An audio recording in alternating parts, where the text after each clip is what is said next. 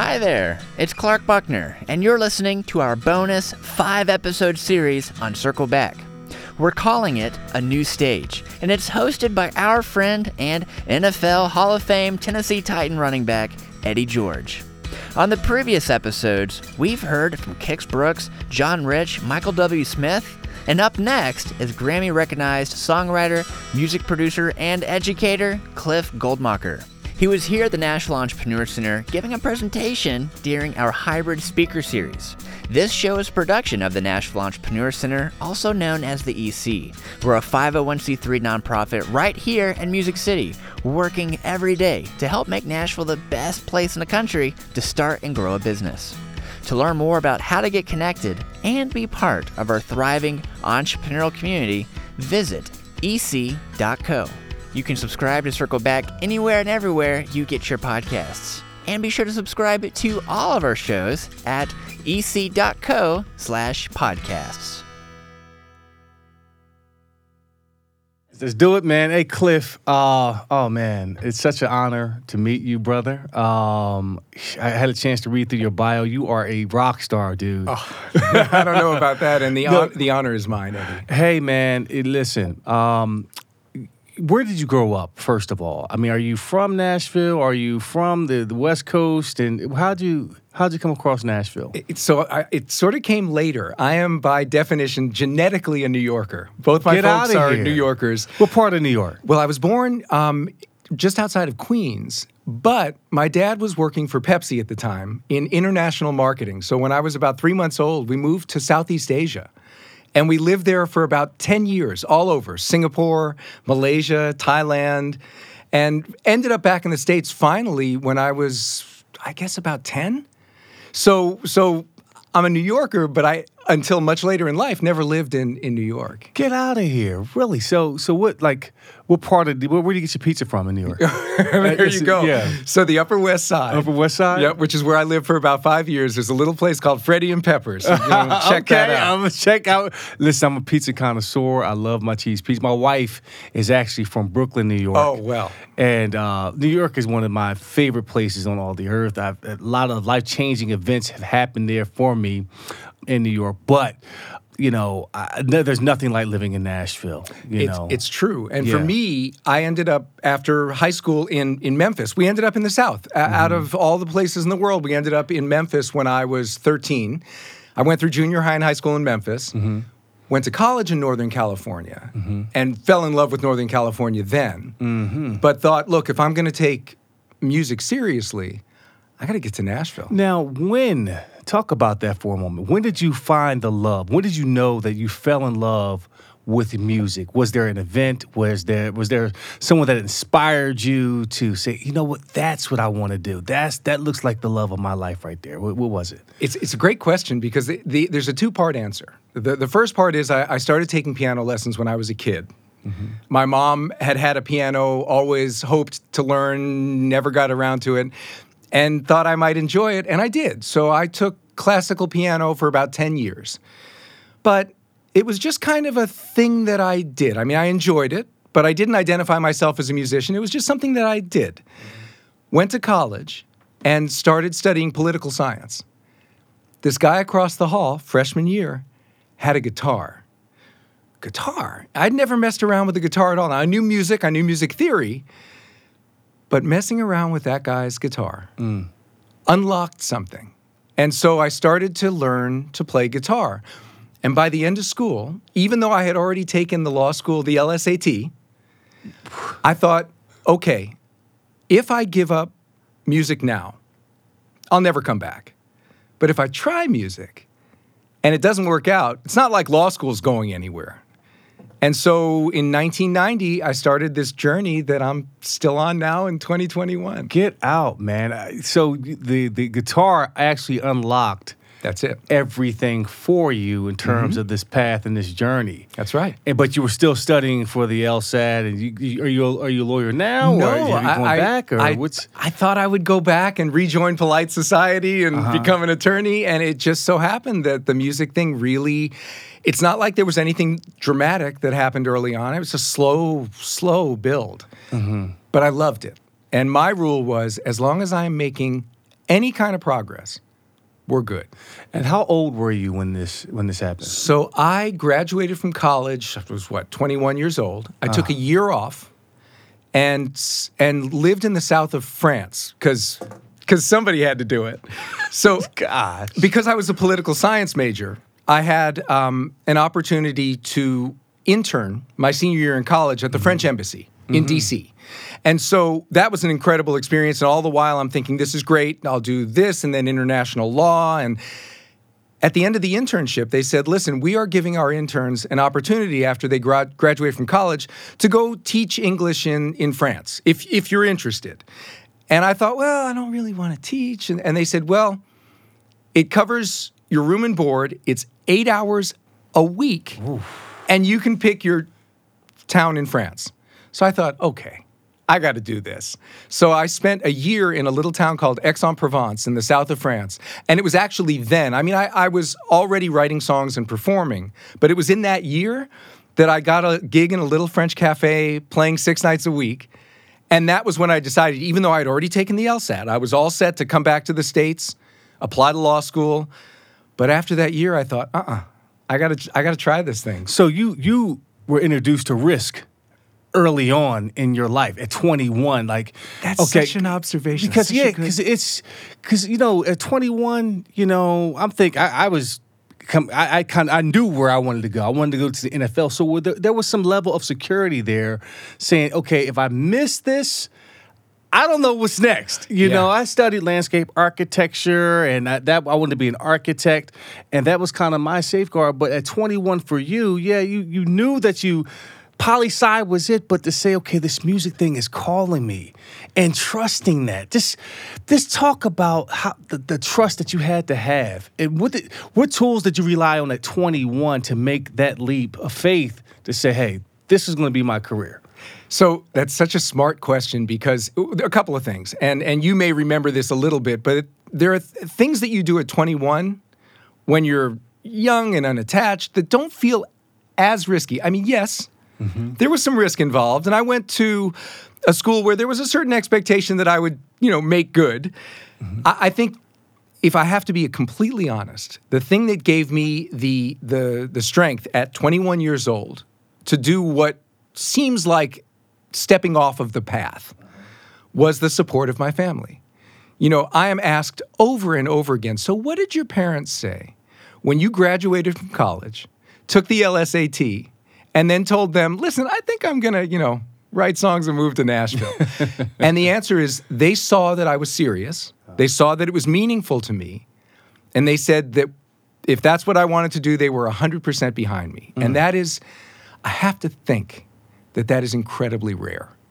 Like, I have a lot of musician friends who, when they said to their families, listen, I'm going to pursue songwriting, their family said, you're crazy, this is a bad idea, there's no security in it.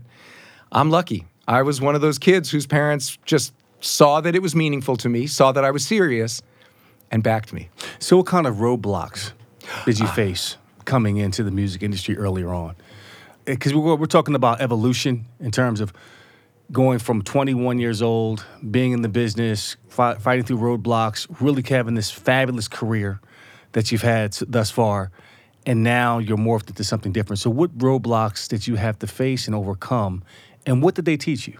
So I think the trick with any profession that you are passionate about is to remember to be patient, which I was and am not. So for me, the biggest roadblock was, I know what I want to do. I know where I want to be. Why am I not there yet? And feeling that way. Why am I not there yet? Right? And learning, really learning how to come to terms with that. Because if I have learned anything in 30 years of doing this, it is that, A, nothing happens as quickly as you want it to. And it never happens the way that you think it will. So I had to, the biggest roadblock for me was the distance between what I wanted and the reality of what I was facing between where I was and where I wanted to be. Yeah, because you're thinking, if I'm writing the script or I'm writing the song, it's going to go A, B, C, D, E, F, G. Right. Well, God's plan is you go to A, to Z, back L, to A again. M, N, Q. Right. And that's the frustration behind it, because you're like, I want to be here. Yeah. Like, this is where I had my 5-year plan. Right. But it looks completely different. So through your 30-year career, you're defined now as a prolific songwriter. And now you've created the reason for the rhymes. Mm-hmm. I had this opportunity sitting on your work class. The only problem I had with it was it wasn't long enough. Oh, that's great. That makes me happy. It really was, to really unlock and to delve into who you are as a person, what fears you have, the metaphors that you used, and to marry that with the corporate world. Ironically, now you have your law degree, circles back to that. Just talk about that whole experience, how you came up with this idea, and why.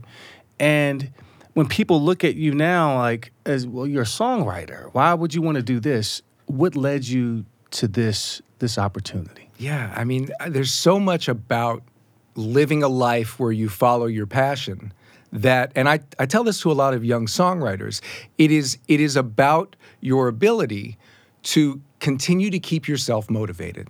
What can I do that will make me wake up hungry to keep working? Mm-hmm. And over a 30-year career as a songwriter, I've had to reinvent that wheel dozens and dozens of times. I mean, the big picture always looked the same.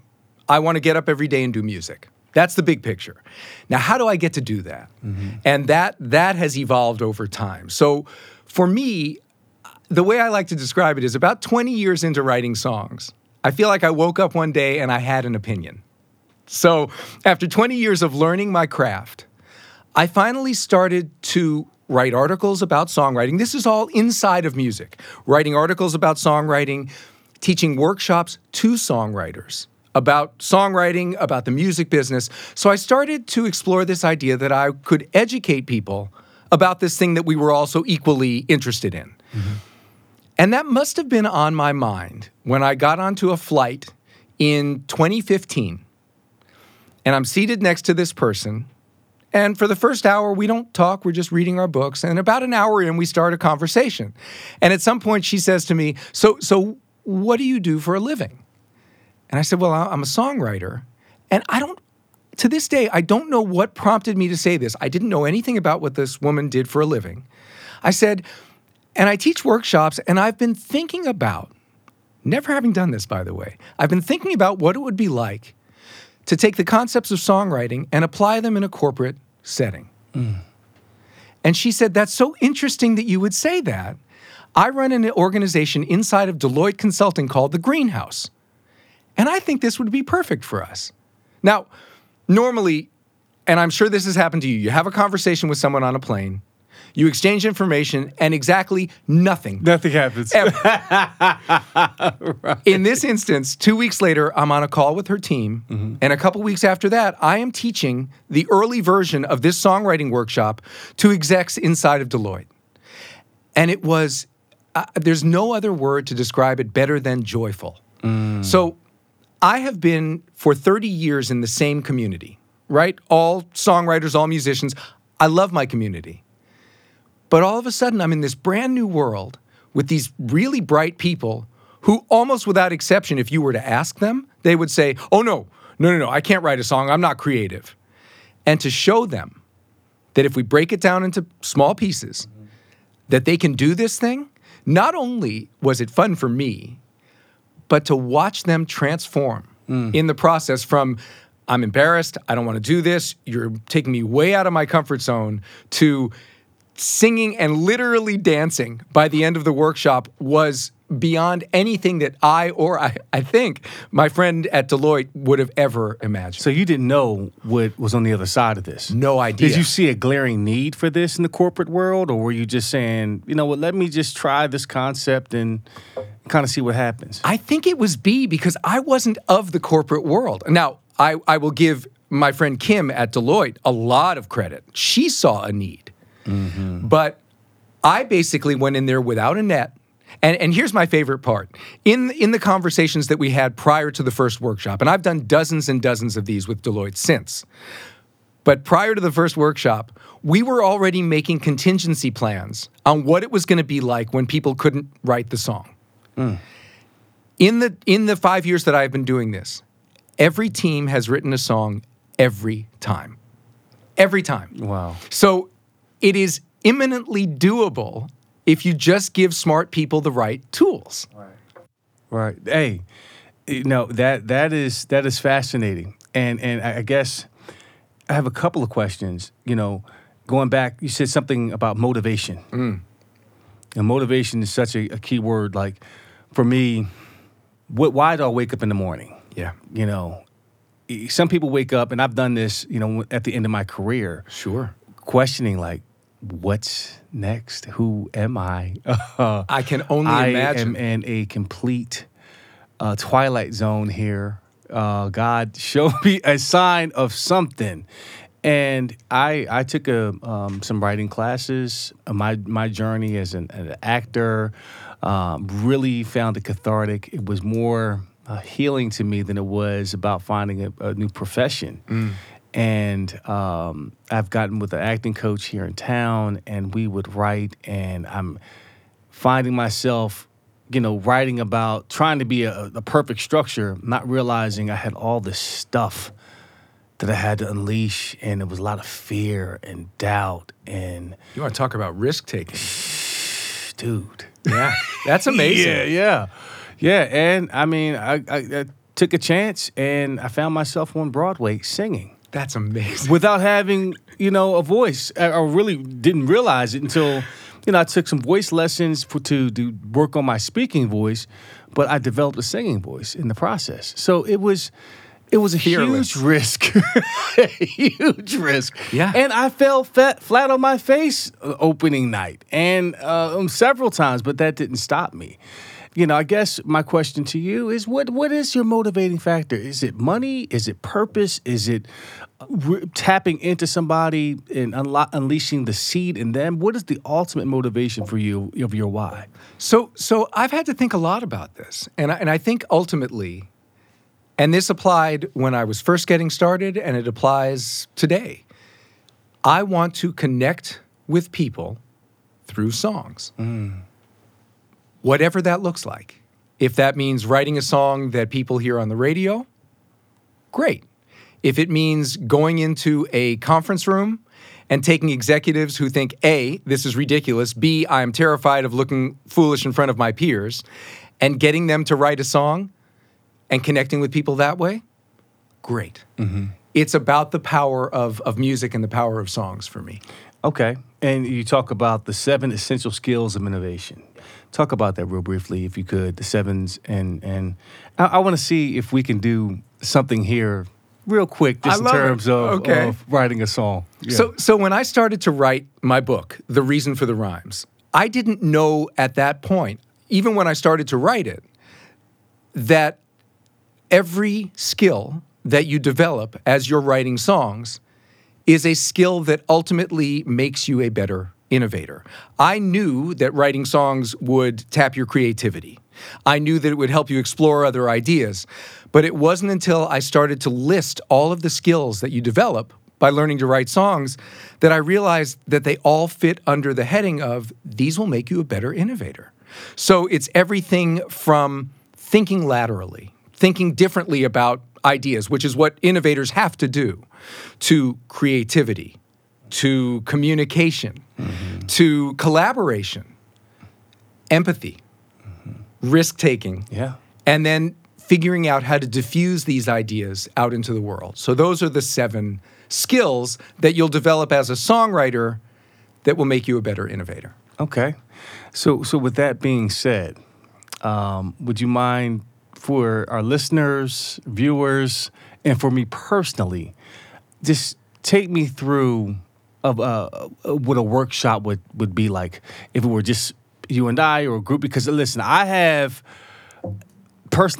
some things on that are opportunities for me that I may feel like may be a distraction from what I really want to do.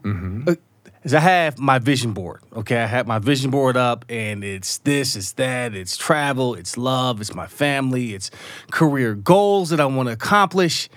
And this opportunity is not on my vision board, but it intrigues me like no other. That's so great. Right. So I'm like, okay, what is this? So you can even look at, so what I love about songwriting is, even if your goal isn't to become a hit songwriter, I mean, Right. we're in Nashville, so Yeah. I know that's a lot of people's goals. What if your goal is to just find a new way to explore ideas that are meaningful to you? And your vision board is full of ideas that are meaningful to you, Yes. right? So by looking at those ideas through the lens of songwriting, I'll give you an example. Yeah. If we were to talk about something that was meaningful to you, and I were to make a PowerPoint presentation and just put it up on the wall and say, Eddie, I just want you to read this. And then I come back to you a week later and I say, what did you read? The likelihood of that... Hey. Right? I mean, how much do we read on any given day? And how much do we remember? Right. But if I say, Eddie, I want you to write a metaphor and then a verse and a chorus of a song, and then we're going to sing it together. And I come up to you a week later and I say, what did we sing about? Bam. Right. It's right there. Right. That's what this does. That's what this does. It takes already existing important ideas and makes them more nuanced and more interesting and so much more memorable.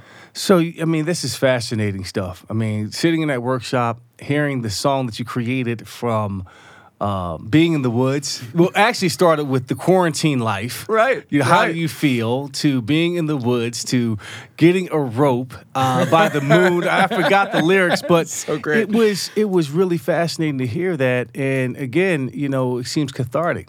So when people look at you now, you say you've been in the business for well over 30 years, been doing this. Does it bother you or does it concern you that they say, hey, why are you now doing this stuff in the corporate world? How have you personally been able to evolve and not listen to the distractions, not listen to people say, hey, all you are is this? How do you break that mode? It's so funny. If I were worried about that to begin with, I probably wouldn't have become a songwriter in the first place. No. But the way that I look at this is, here's one. You want to talk about one of my fears? I don't want to be the 65-year-old dude with the shaved head and the ponytail trying to write in large quotation marks, ponytail, right. hip songs with 15-year-old artists. Like, I feel like at some point, my songwriting sensibilities, like all music, are going to evolve and move on, right? Mm-hmm. Like, I'm not able to write the stuff that 15-year-olds are writing now, nor should I. I don't feel like that's really my goal. So what I'm looking at is sort of a maturation and an evolution to my process. I have, on some level, spent enough time with my craft to where I understand it. Mm-hmm. So my question to myself was, yes, I want to keep writing. Of course I want to keep writing. And I will write with artists who are doing work that I feel is meaningful to me in styles that I feel like I can contribute to. Mm-hmm. But what else can I do with all of this knowledge that I've built up? Yeah. How can I touch other people? How can I, to my earlier point, connect with people through songs? So it is my work with business teams that is sort of a natural evolution in my process. Mm-hmm. And this can be applied to any profession. Oh, sure. Whether you're a professional football player. Yes. Or a doctor or dentist, or it doesn't matter. This can be applied to anybody, correct? Absolutely. What you learned, the way that you mastered your craft as a professional football player, mm-hmm. I am certain that you apply those lessons to what you are doing in your life. Without a doubt. Yeah. And I continue to stay open to new ideas mm-hmm. and innovation. And that's why this process spoke to me on so many levels. You're such an interesting person, and you have a really unique way of, I guess, presenting your gifts to the world. If you could, what are your rituals? When you first wake up in the morning, what do you do such a great question. to get your day started and to drive forward through this? Because it's so hard now with quarantine and to really find a routine. You wake up kind of like, well, what is my purpose? You can't connect with people, and that's really having a mental effect on a lot of people, man, especially me. I'm used to traveling a lot. I'm like, God, I just need to be around a different person other than my wife and my kids. Right. I love them, but, you just need that. So what is your daily routine for success? So for as long as I have decided to take my career seriously as a songwriter, I have been a morning person. And the reason that I started that way was because for the first 5 years that I lived in Nashville, I had a day job.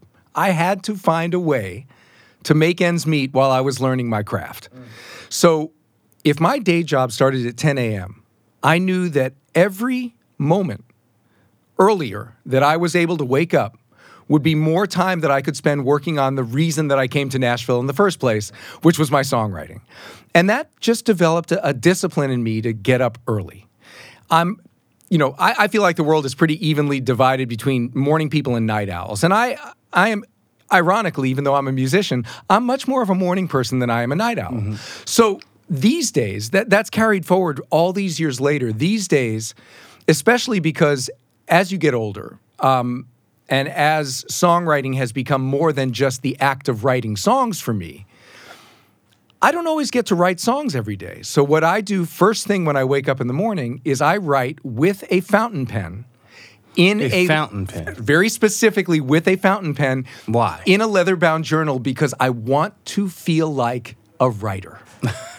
And hearing the nib scratch on the paper and watching that happen feels like I'm connected to writers who have been writing for hundreds of years. Yeah.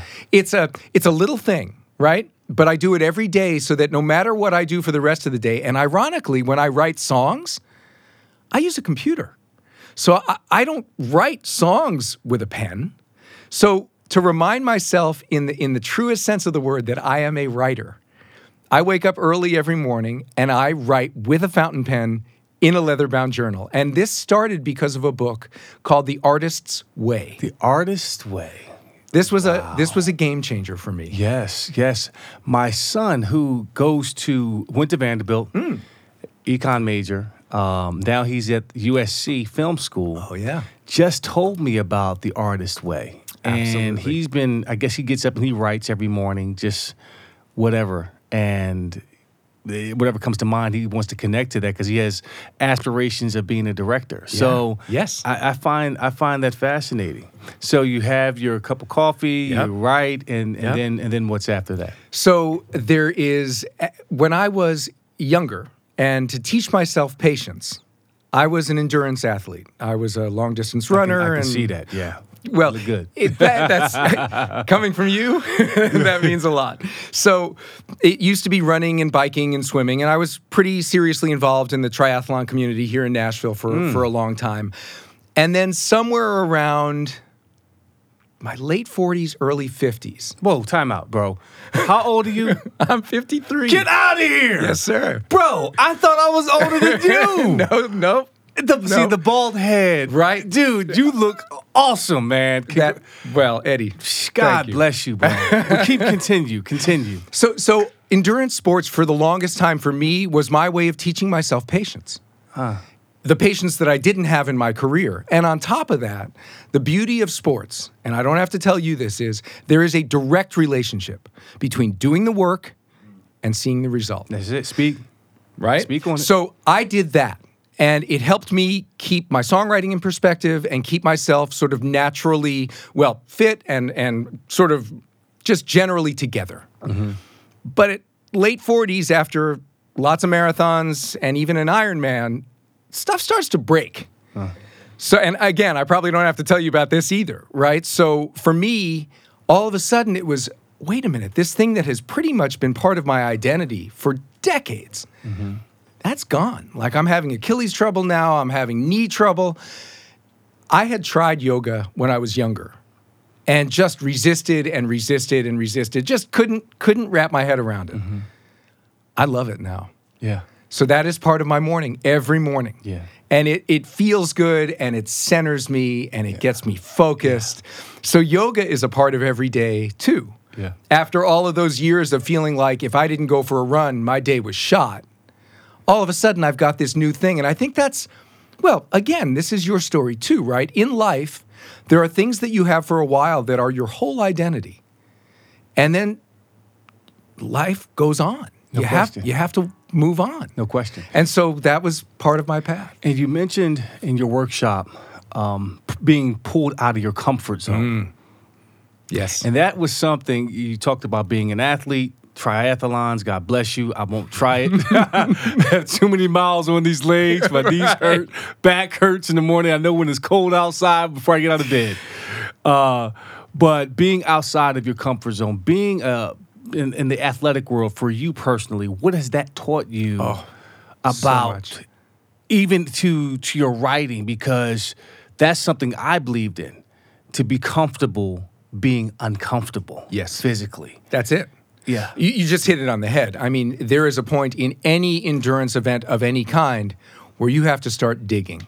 Yeah. Oh, digging. That's right. And there you go. For me, and this was a very big part of the reason that I decided to do an Ironman, which was I have been, knock on wood, I have been incredibly fortunate in my life. Mm-hmm. And I had never been asked to see how deep the well was. Mm. And so I thought, I'm going to do something that on the face of it seems almost impossible. Mm-hmm. And I'm going to do this so that I can see when I am uncomfortable, when I am suffering, how deep the well is. Yeah, that's a song right there. Right? How deep is the well? And that was it. So for me, so much of being uncomfortable and teaching myself that as bad as I felt, I could keep going, taught me more than I could have ever learned any other way. Has that improved your writing? Oh, sure. As a matter of fact, so many of my songwriting ideas happened in the middle of a long run or a long swim. There's a thing that happens where when you get into, again, I'm preaching to the converted here. I mean, listen, man, you are firing me up right now because you're speaking my language. But yes. So it's all about when you are in your body, when you are in that zone, everything else just kind of works. Mm-hmm. So songwriting ideas, creativity is just enhanced by, and now it's yoga, but then it was, running for a couple of hours. Yeah. Whatever. For me, it was. I do yoga, done yoga, ran. I did a marathon, half marathon once, and that was it. So I was good on that. That's a lot of muscle to carry over 13 miles, Eddie. There's nothing enjoyable about a marathon, bro. Nothing. You can't tell me, listen, you train like 80 months for it to begin with, and then you go through the experience. You almost died across the finish line to get a pretzel, aluminum foil, and a beer. And then you go home. It's like... Where's the parade? You're living the dream. That sounds great. So I'm like, but I'm good on that. I swim now. I get it, So that idea of digging deep and really letting your mind go to become creative in that environment in terms of working out and being comfortable, being tired and fatigued and letting go of your fears and doubts. And that takes me to this. And I got 2 more questions and we'll get out of here. Man, I love you, bro. You are fascinating. This is such a treat. How do you manage fear? Does it come up for you at all? Oh, it does come up. And it comes up in ways, and of course, the thing about fear is you don't always see it coming. No. Right? So another thing that I started to do, right around the time that I was coming to terms with having to give up endurance athletics, was meditation. Because what meditation teaches is to be where you are with what you're feeling at the time. So fear is one of those things where, because I'm a type A personality and I'm a micromanager to the nth degree. I couldn't tell, but. Right. So when you're scared, you immediately, the instinct is to try and fix or do something to fight that fear. And what learning to meditate has taught me is if I can just sit, if I can just be, and look at the fear, even naming it, takes it away. If you can learn to live with it, then it isn't this thing that you're not facing. It's because when you're scared, most of the time you're scared of, for lack of a better way to put it, like FDR said, fear itself. You're scared of the idea of being scared. So if you just face it and sit with it, like meditation is, and I am by no means perfect, but it is a goal of mine to become better and better at this idea of sitting with discomfort and fear, and meditation has helped me do that. Yeah, I've heard a great acronym for fear. Face everything and respond. Yeah. Face everything, anything and everything that comes at you, and respond to it. Yeah. And it can be a difficult thing, but if you do that in terms of meditation, your ritual, you talked about the morning, these tools, especially, the reason for the rhymes, I recommend anybody listening, check out this fascinating workshop. My wife's going to get to do it. Hopefully, I know I am, because it helps me out in terms of my overall plan and what I want to do, because I get stuck from time to time. So last thing, man, what is the ultimate vision? Where do you want to see this go? So the hope is that as I continue to explore how the principles of songwriting apply in a larger world, I'd like to begin to just expose more and more people, whether it's business teams, whether it's individuals, to the power of what learning to write songs and ultimately writing songs can bring to a life. Mm-hmm. And I've written a book. I'm thinking about what's next. There may be another book. Certainly, I hope as the world begins to open up again, I'll be doing more keynotes and more workshops in person, because as much as I love doing the online version of the workshop, there is nothing like being in a room with people and seeing that joy. I'm coming back to that word again, of creation, as they do something that they truly did not think that they could do. Where can people find out more information about your workshop and so forth? So the easiest thing is thereasonfortherhymes.com. That's where everything is.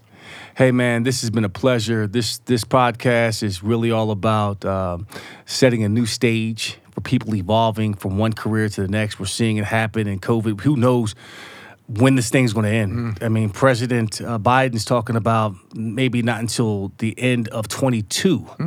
December, we're not even deep into 21 yet. Yeah. So, things are not going to change. This is the new norm. So how do you adjust? How do you be inspired? And I think this is definitely one of those things you can do, man. I have one last request. Yeah. Would you mind, if you could, singing that song that you had created in the workshop? Sure. Would that be possible? I'll have to open up my laptop and find the lyrics. Okay, that's fine. fine. I'd be delighted to do it. Please, that would be great. Just to give a sense of what it is and how you do it right impromptu, right in the moment. Such a spiritual experience. Oh, I'd be delighted to do it. Awesome. And Eddie, thank you for this. This was such a gift. Absolutely, man. Thank you for your time. Man, 53. I got hope, man. You look awesome, brother. That's really nice. So, by way of a little bit of background, what I did in the workshop was to say to the attendees, we're going to take the idea of working remotely, which is something that's been on everybody's minds. But it's been on everybody's minds, but how much have you really thought about it? It's just something that we've been made to do, right? So I thought, we'll take this idea of working remotely, we'll find a metaphor for working remotely so that we start to add emotion to it. Yeah. It's not just this dry concept. Then we'll write a verse and a chorus of a song about it. And I then asked the audience, well, after we wrote the verse and the chorus, what style of song is this? And of course, we're in Nashville, so it kind of had to be a country song, even though Nashville certainly has lots of different styles of music. And this is what we came up with. And this is a song that we entitled No Matter the Cost. And the metaphor was being lost in the woods. So that's what working remotely felt like to this songwriting group this morning. The song goes like this. By the light of the moon, I hear the hoot of an owl. Feel free to sing along. Over the sound of the leaves, I hear a faint growl. Something's lurking. Something's lurking. It might be the prey. It might be the prey. Sometime I'll escape it, but it's not today. But where there's a path, there's still some hope. If you can't cross the creek, I'll throw you a rope. Where are my teammates? Are we all lost? We will survive, no matter the cost. So that's what we wrote today. Nice. Hey, man, wonderful job. Thank you so much, man. You're going to change a lot of people's lives. You changed mine. You moved me. We'll connect information. I definitely want to get some consulting from you, man. If anything, let's swim a couple laps together. That makes me happy. I'd love to do it. Hey, man, God bless you, man. Same, and thank Eddie, you for your thank you. gifts, brother. Thank you. And there you have it. Thanks so much for listening to this interview on our bonus 5-episode series on Circle Back. Stay tuned because Eddie George has one more conversation on the way. So be sure you're subscribed right here on Circle Back. This special series, A New Stage, is a production of the Nashville Entrepreneur Center. To learn more about how to get connected and be part of our thriving entrepreneurial community here in Music City, visit ec.co. And be sure to subscribe to all of our shows at ec.co/podcasts.